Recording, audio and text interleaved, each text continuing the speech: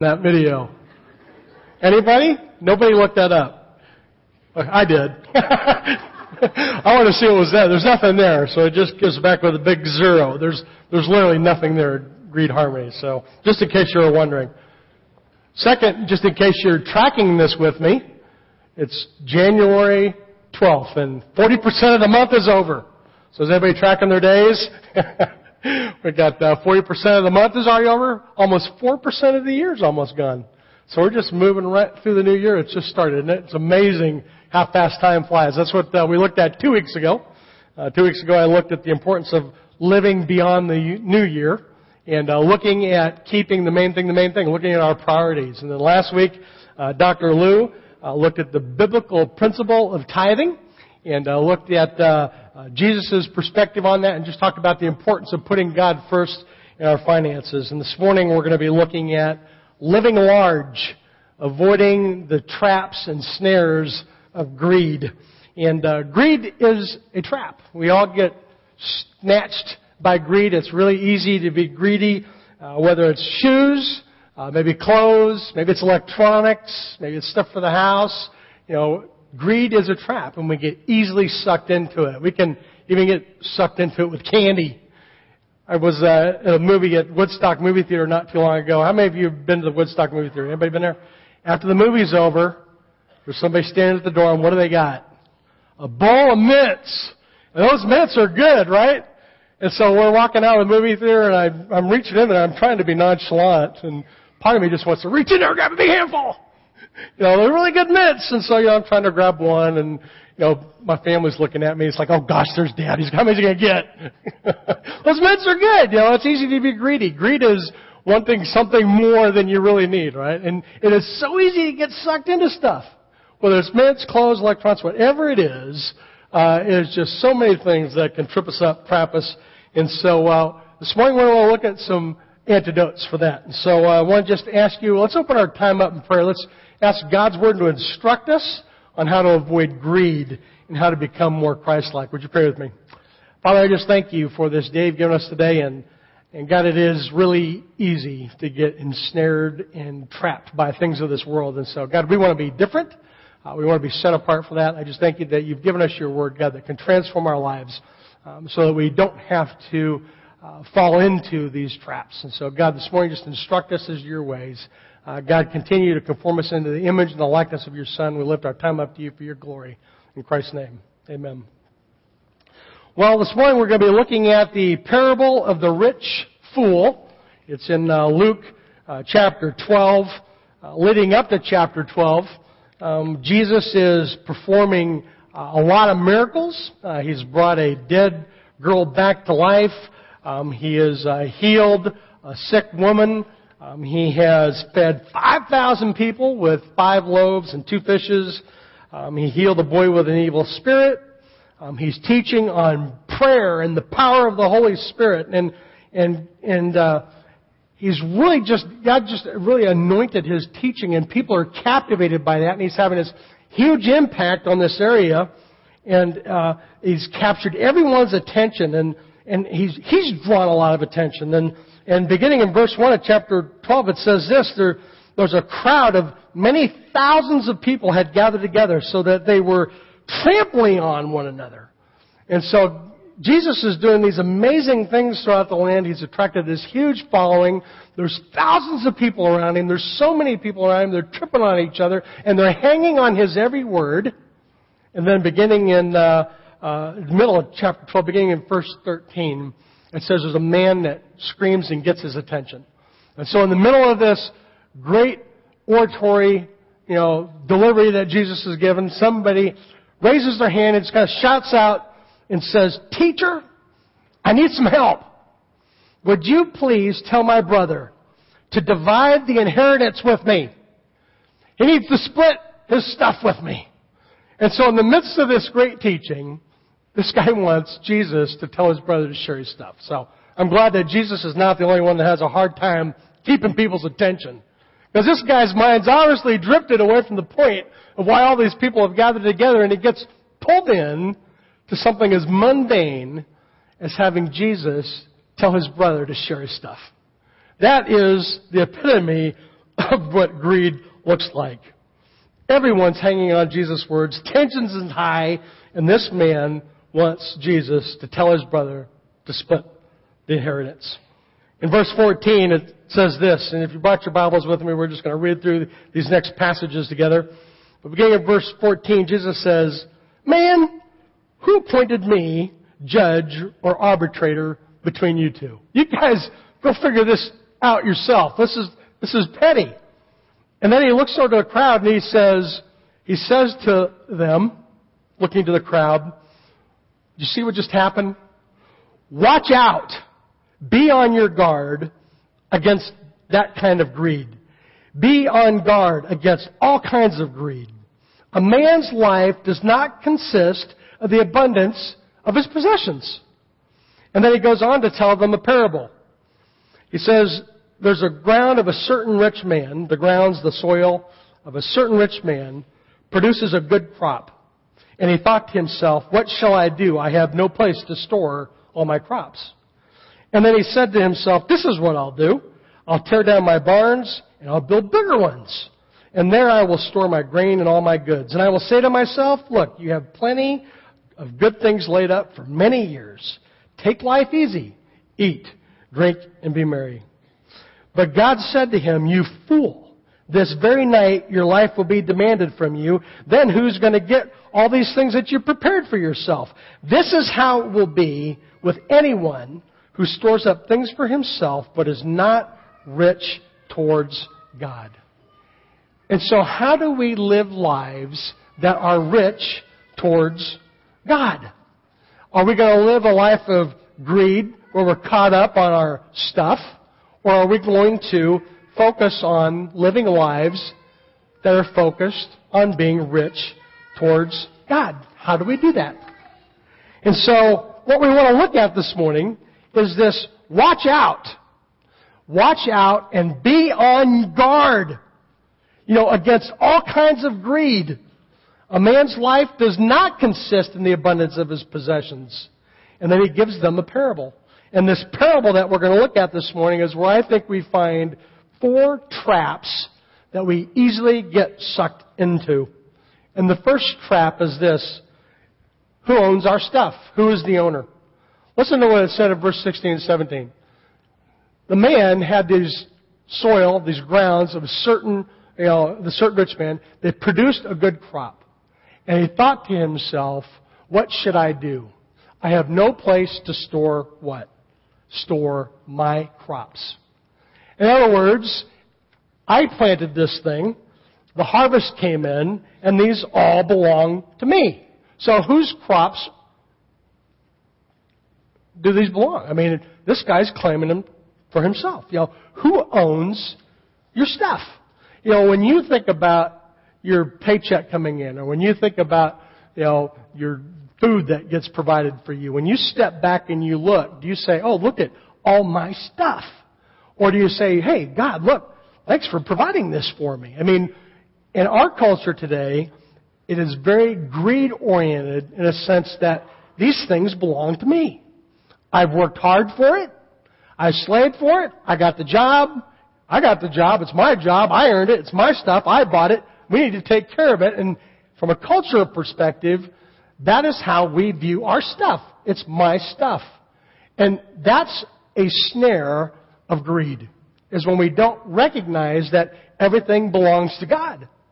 When we were first transitioning into ministry, my wife and I were in the process of buying a car, and so we went ahead, we bought a car. So we bought our last new car before ministry. I was thinking, okay, this car's got to last forever, because we're getting ready to go into ministry, and we got to make this thing last.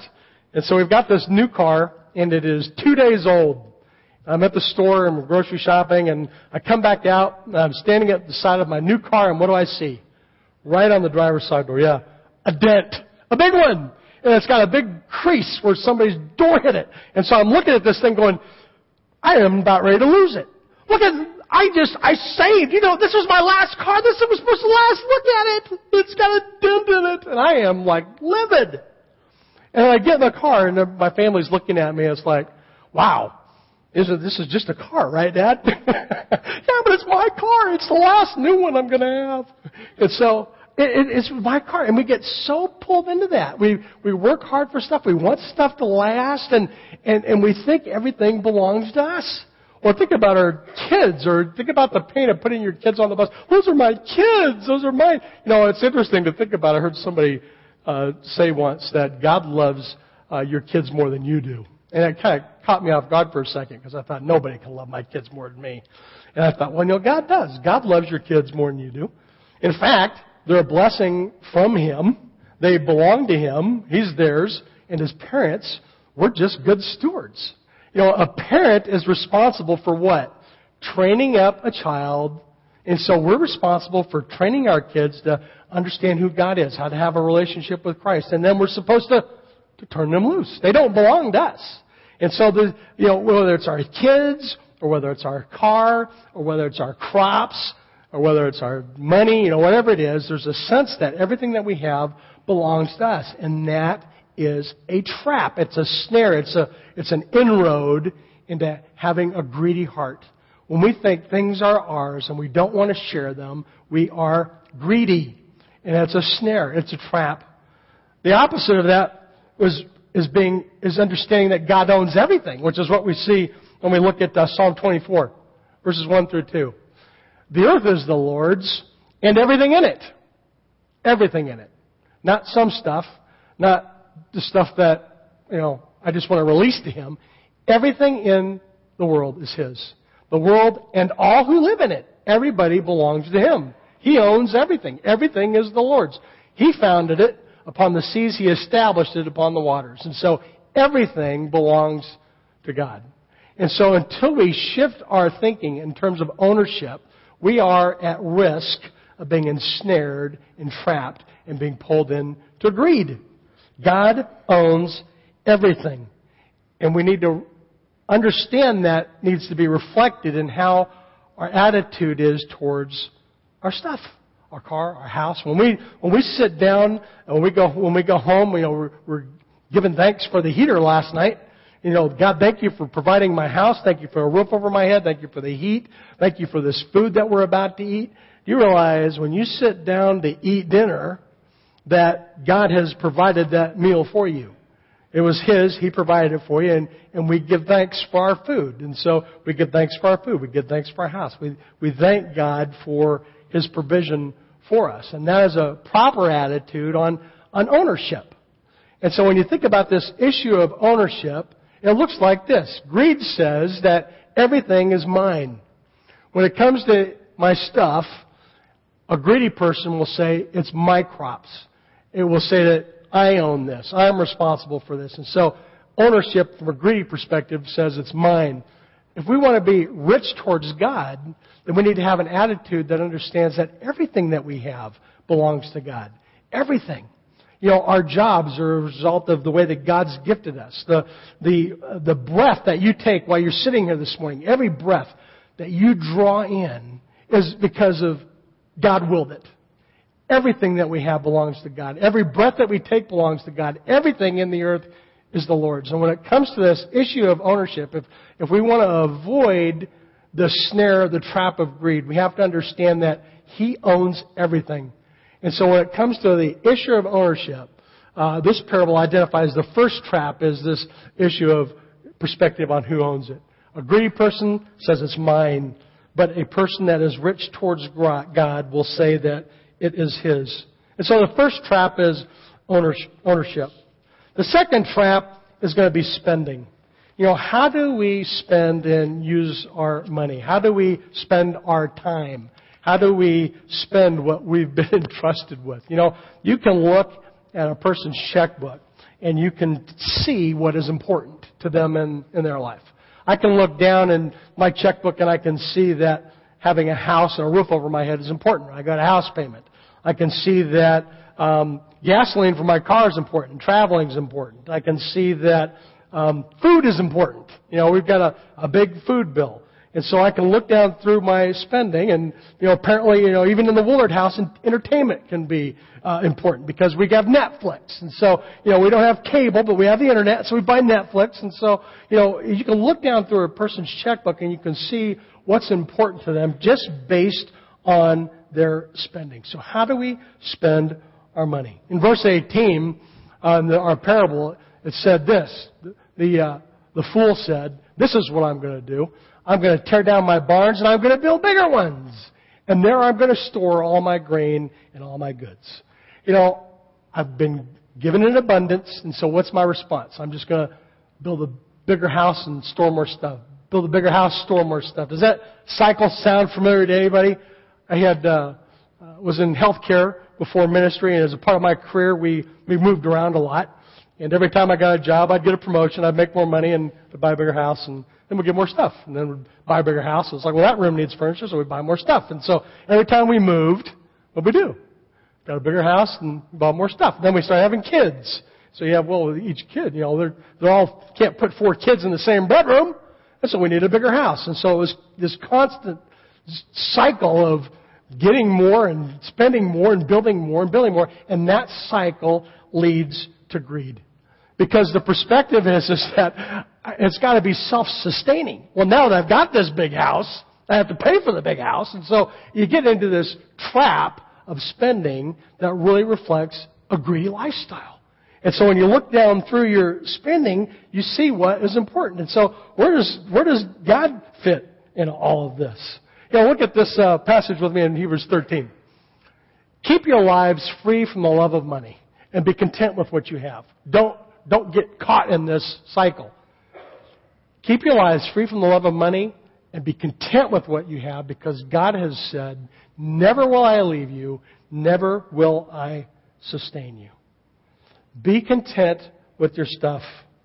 Stuff can be a comfort. When we have issues of depression or when something bad happens, we turn to food for comfort. We turn to purchasing stuff for comfort. Most purchases that get done are impulse buying as a result of some circumstance in a person's life. And so, when you think about spending, if you get caught in the cycle of spending and buying more and being bigger and bigger, it's leading you towards a lifestyle of greed. On the inverse of that, be content with what you have, because ultimately what you really have is we have the hope of who we are in Christ.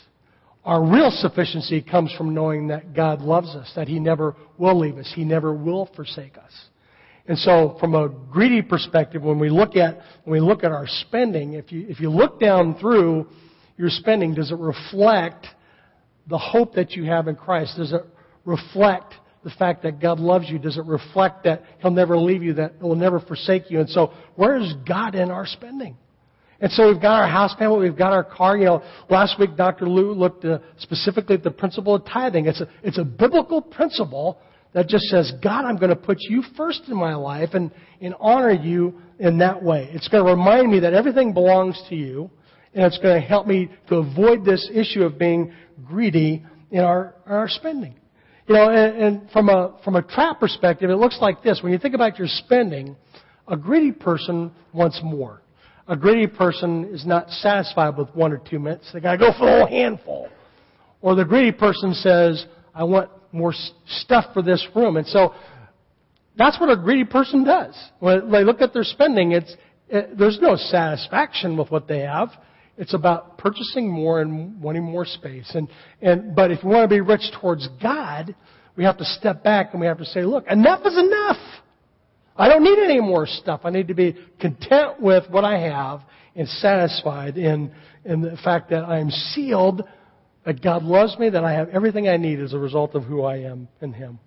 And so those two different lifestyles are really contrasted in this area of spending. When it comes to this pitfall of greed, when Jesus says, watch out for all kinds of greed, He's talking about this issue of making sure your perspective has the right owner. Making sure that your spending reflects satisfaction. Don't be buying more and more and more. Be satisfied with what you have and be secure in who you are in Christ. And so living rich towards God says I'm satisfied. So the second trap was this issue of spending. And then we look over at the third trap. And the third trap is reflected in our generosity. In verse 19, the fool says this, I'll say to myself, I have plenty of good things laid up for many years. Take life easy, eat, drink, and be merry. And so, a fool says, I've got everything that I need. I'm just going to step back and relax. And there's really no attitude about sharing everything that I have with anybody else. It just says, hey, look, all this stuff is mine. I've worked hard for it. It's all stored up for here. And I'm just going to live happily and be content, and everybody else can kind of fend for themselves. You know, that is an attitude of greed. It's a trap. It's a snare. And Jesus says, watch out. Don't go there. Don't get complacent about your stuff. Don't think that all your stuff is just for you. Instead, be generous. You know, be generous. Share what you have with other people. And this issue of generosity is really an important one, because there's a difference between giving and then giving with a generous heart. Generosity is about really the desire to share what you have with others. It's about putting God first and about being excited about being a cheerful giver and putting God first in your giving. And, you know, my wife and I have had to work really hard at making sure that we keep that as a priority. And one of the ways that we've kept generosity a priority in our family is by using, you know, online giving. And so when my paycheck comes in, the first thing that happens is, you know, a tenth of that comes out and goes to God. And then it frees me up to be able to be more generous, because as God leads during a service or as other opportunities come up, I'm able to give to other things as well. And so our attitude about giving is really what is reflected in our generosity. And a greedy person doesn't understand that their stuff is to be shared with other people. And this is what we see with the Macedonian believers in 2 Corinthians. And in 2 Corinthians, chapter 8, Paul's writing, and he's telling the stories about the Macedonian believers who are in turmoil. They're in extreme poverty. They're really having a difficult time. But in spite of that, Paul comes to them and is preaching, and he tells them about an opportunity that they have to participate. And so he's taking up an offering, and Paul says this about their giving. He says that they gave as much as they were able to, and even beyond their ability. Entirely on their own, they urgently pleaded with us for the privilege of sharing in this service to the saints. And they did not do as we expected. We expected them to hold it back and just to hang on to what they needed. They didn't do as we expected, but they gave themselves first to the Lord, and then they gave to us in keeping with God's will. They were hurting. They were in poverty. They were also able to give with generous hearts. A greedy person says, this is my stuff, I've got everything that I need, and I'm not going to share it. But a generous person that is living a life that is sold out or living towards God is really generous with their giving. And the third trap kind of looks like this. You know, when it comes to the area of generosity, the trap that we can fall into of greed is holding back. It's about thinking that it's all ours, that we don't have to share it. But if we want to live a life that is rich towards God, we have to be bold in our giving. Bold. We have to plead with our giving. We have to be excited about giving. We have to love giving. That's living a life that is bold giving. It's living a life that is rich towards God. You know, we use Connection Power for our online giving at Springbrook, and so you have to sign up for that every year. So at the end of the 12 months, if you don't re-sign up, it stops coming out. And so, you know, I got an email in my inbox that said, hey, your automatic giving is about ready to expire. You need to renew it or it's not going to come out anymore. And so, of course, my inbox is about this big and it's out of control anyway. And so I didn't stop what I was doing right then to go sign up for it. And then it gets caught up in my email. And so, you know, pretty soon I've forgotten about it, right? And so, a month goes by and looking at the checkbook, hey, we got some extra money. This is great. Hey, what are we going to do? Let's hold back. Let's enjoy it. We have plenty of good things. Let's take it easy. Let's eat. Let's go out to dinner. You know, there was a point in my life when I probably would have just done that. But what I didn't do, I wish I could be more like the Macedonians. I wish I could remember my check and go, hey, you forgot mine. Hey, wait for me. You know, a generous person looks for opportunities to give and to be bold with their giving. If that's what we're going to do to be rich towards God, it requires us to have an attitude of generosity that's reflected in our behavior, our excitement about who we are in God. And that's one of the things that's exciting about celebrating our year-end offering, because we are a generous church. I was looking at what happened as we went into the end of last year with our Sailor Thanksgiving and the Angel Tree, and I know many of you are involved in missions activities outside of Springbrook, but it's exciting when you're around people that are generous, because you can see how God is just going to go before you and bless that. Because of your generosity, we're having an impact on lives in our community. And so we could have our money just kind of sit in our pocket, and we could go out to dinner, maybe go to Famous Dave's, get some barbecue or something, or we could use our money for our own benefit, or we could free it up for God to use and just be blessed. Because of your generosity, teachers are having an impact through Kids Hope on the Lake in the Hills. Elementary school, it was amazing. I think I'd shared this with you before, but we had one of the kids went home, and the parents has noticed a difference in the kids, and so they called the school and wanted to know what on earth was going on with their child, because their behaviors changed, and so the teacher was talking about Kids Hope, and got some people from Springbrook that are spending some time with them, and so that comes back to us, and it's neat because you can see, because of people's generosity, there's a direct impact that kind of pays it forward into having an impact on something that is really going to make a difference for all eternity. And so when you think about it from the perspective of, do I go to Famous Dave's, or do I have an impact on a child, or do I invest in a ministry that is equipping saints? Do I invest in a ministry that's reaching a community for Christ, and where people are making faith commitments? I was in the baptism classes before this service, and it was so exciting to listen to people go around the table and talk about what a difference this ministry has made in their life, and their excitement about who they are in Christ, and their desire to want to get baptized. I mean, that is a result of bold giving. That's a result of people that are living their lives rich towards God. And the inverse of that is to live the life of a fool, and to live a life of greed, and to hold back and to not be generous. And so Jesus, through this parable, says, look, watch out. Don't fall into the trap of thinking you own it. Watch where you're spending it, and be generous. And then the fourth trap that he talks through is just this issue of investments. Where are our investments? Investments, what's the first thing you think of? Stock, money market, checking account. How much money do you have in your checkbook? Does anybody in here not know how much money is in their checkbook? I mean, everybody knows that, right? When you think about investments, we all are thinking about, okay, what are we going to do when we retire? I mean, I would retire. There's nothing wrong with retirement, but there's a sense that if that becomes our only thing, then it's a trap. It's moving us towards greed and moving us away from God's best for us. And so when we think about investments, we think about things of the world. We think about our 401k. Verse 20, God says, you fool. This very night your life will be demanded from you. Then who's going to get what you have prepared for yourself? You've gone through and you've thought these crops were yours. You've built all this storehouse for yourself.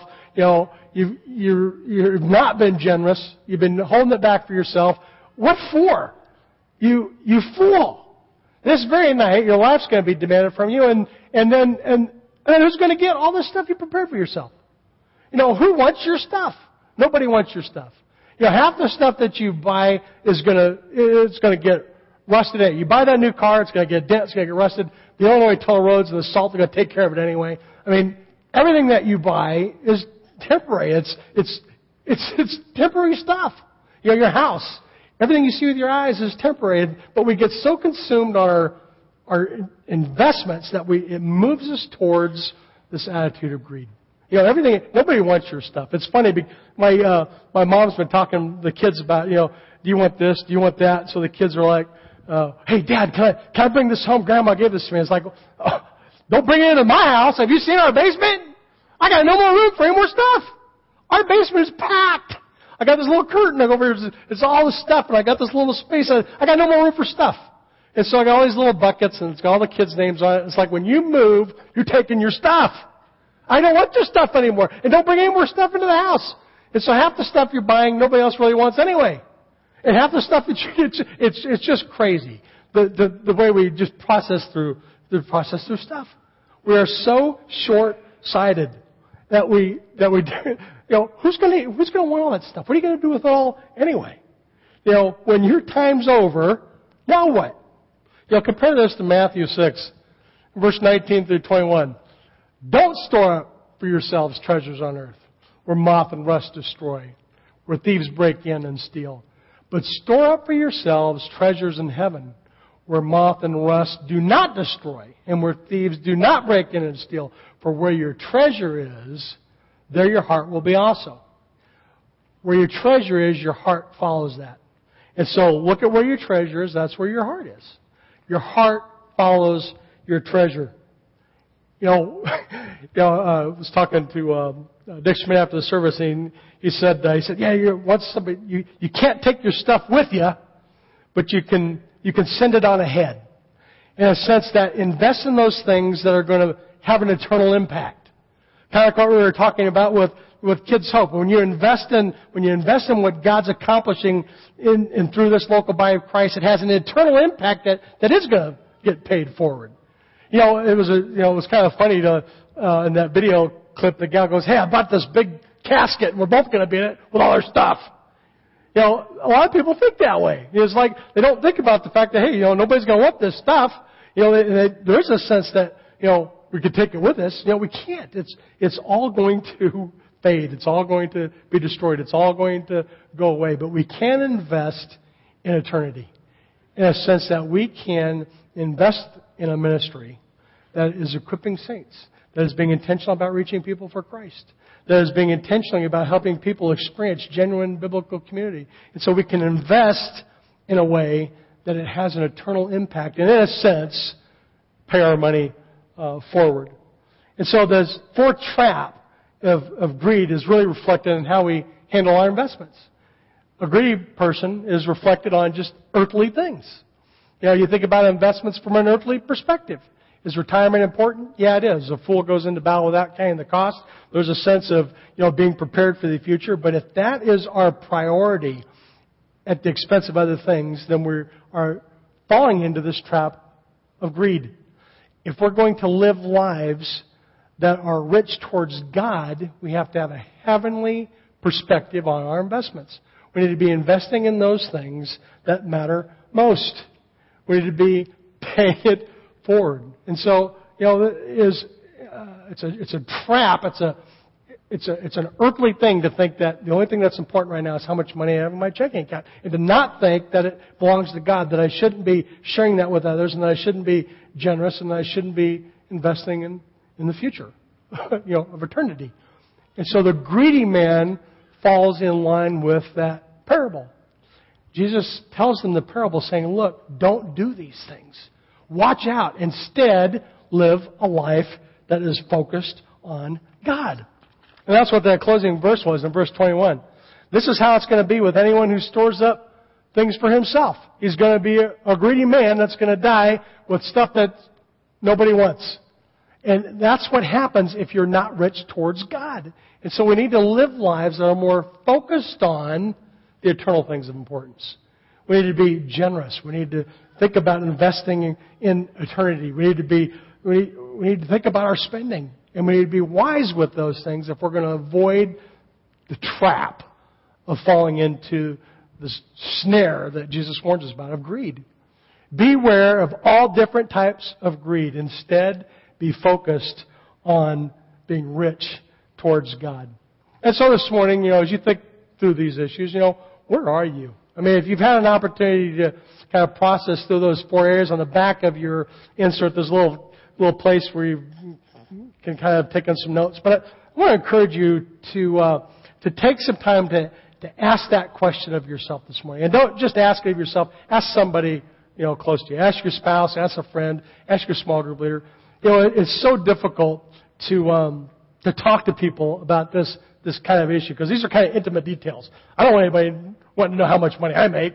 I was talking to a lady about this. She was in a pickle on some stuff, and I was trying to work through her finances. And I said, well, okay, how much money do you have? And she's kind of reluctant. It's like, well, I don't want to tell you how much money I have. What's that matter to you? Well, Wesley, did you want some help? We don't want to talk about it. This is confidential stuff. I don't want to tell you what I make. And so we kind of broke through the barrier of, okay, well, this is how much is coming in. And then there was the question of, okay, well, where are you spending it? And that was like hitting a wall. I mean, can you imagine somebody walking up and saying, hey, let me see your checkbook? I mean, let me take a look. Let's take a look at where your spending is. I mean, nobody's getting in there, right? That's my stuff. That's my money. Nobody's looking in there. It's so funny because when I went into church planting, one of the things I had to do was I had to justify my salary. And so it was an open book. It was like, okay, well guys, what do you not want me to have? Okay, we cannot eat. Or, maybe if you can find a house for me with here's a house payment. I mean, where do you want to cut back? I mean, we don't have cable. I got internet and we watch stuff through the cable, but, when you manage your expenses, you manage your spending. And so it's really interesting because you get to the point where you're talking through how you're spending it. Ask somebody what that looks like in your life. Ask your small group. You and your spouse are in agreement on something, talk to somebody about kind of where you're at. It's really an important issue because if you can get to the crux of this, then you can avoid falling into the worldly perspective of being a greedy person. And so you're not going to be able to make that evaluation yourself. I can say, I'm not greedy. I'm modest. And so you can't really assess yourself. Ask your spouse. You think I'm greedy? What does this look like in my life? Or go back and talk to your small group about it. Or, if you're kind of processing through some stuff, hey, let me know. Say, hey, what do you think of this, Rich? I think, it was really neat because I was able to, after I broke through the barrier with this lady, we just at the end of maybe it was a 15-minute conversation, we found $500 a month she could save.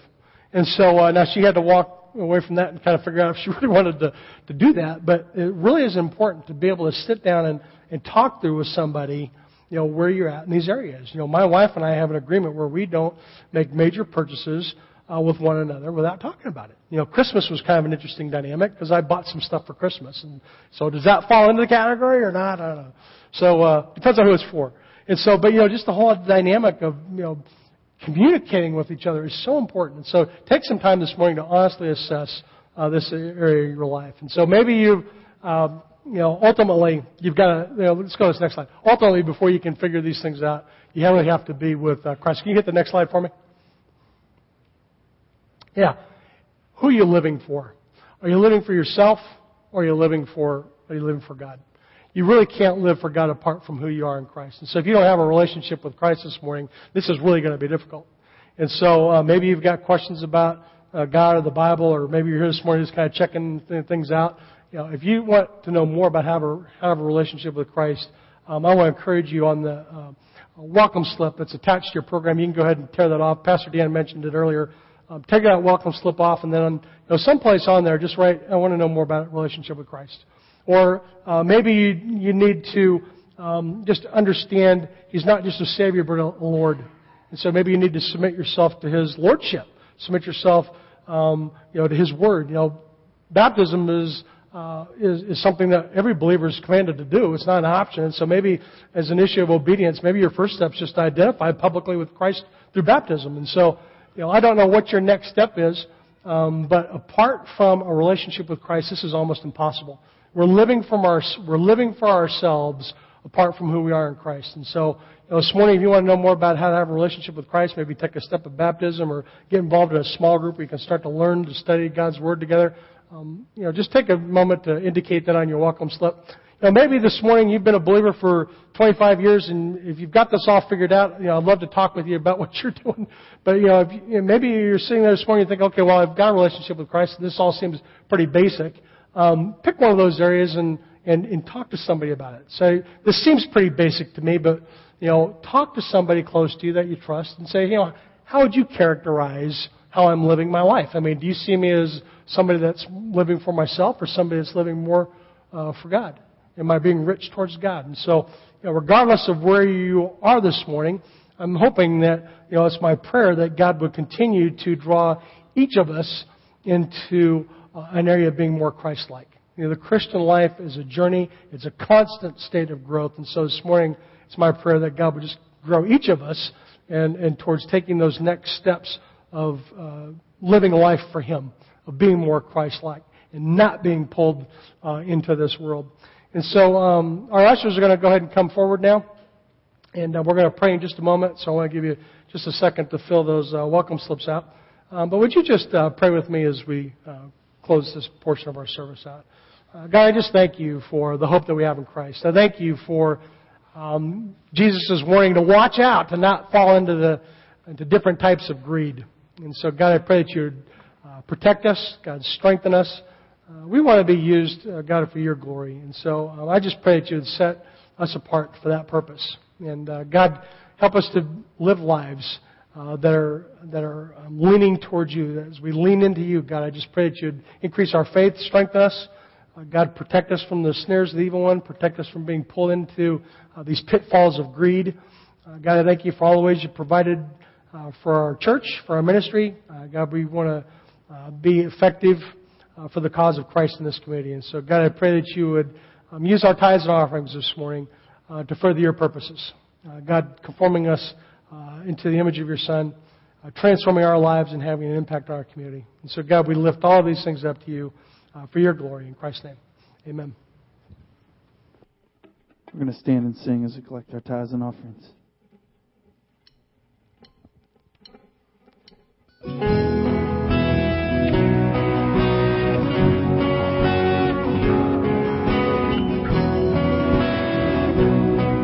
Higher than the mountains. Higher than the mountains that I face. Stronger than the power of the grave. Constant in the trial and the change. This one thing remains. You love me.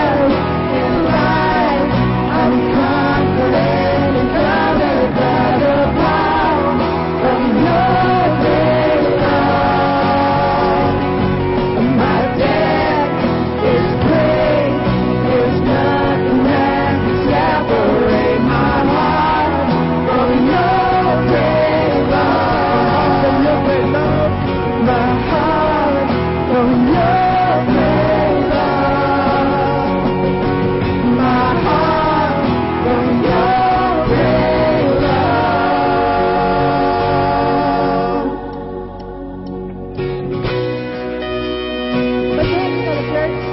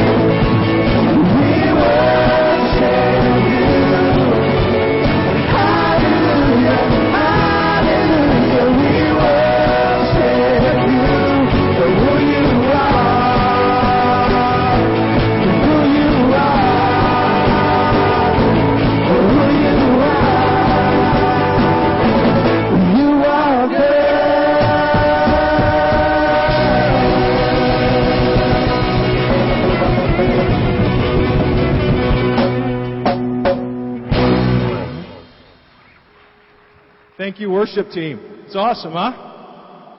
Hey, I'm Matt Worrell. I'm one of the elders here at Springbrook, and I just wanted to remind everybody today's the second weekend of the month, and on the second weekend, the elders meet right across the hall here in the prayer center to pray, and we would love to lift you up in prayer. It's one of the most important things we can do. And don't forget to introduce yourself to somebody that you don't know on the way out. Have a great day, everybody.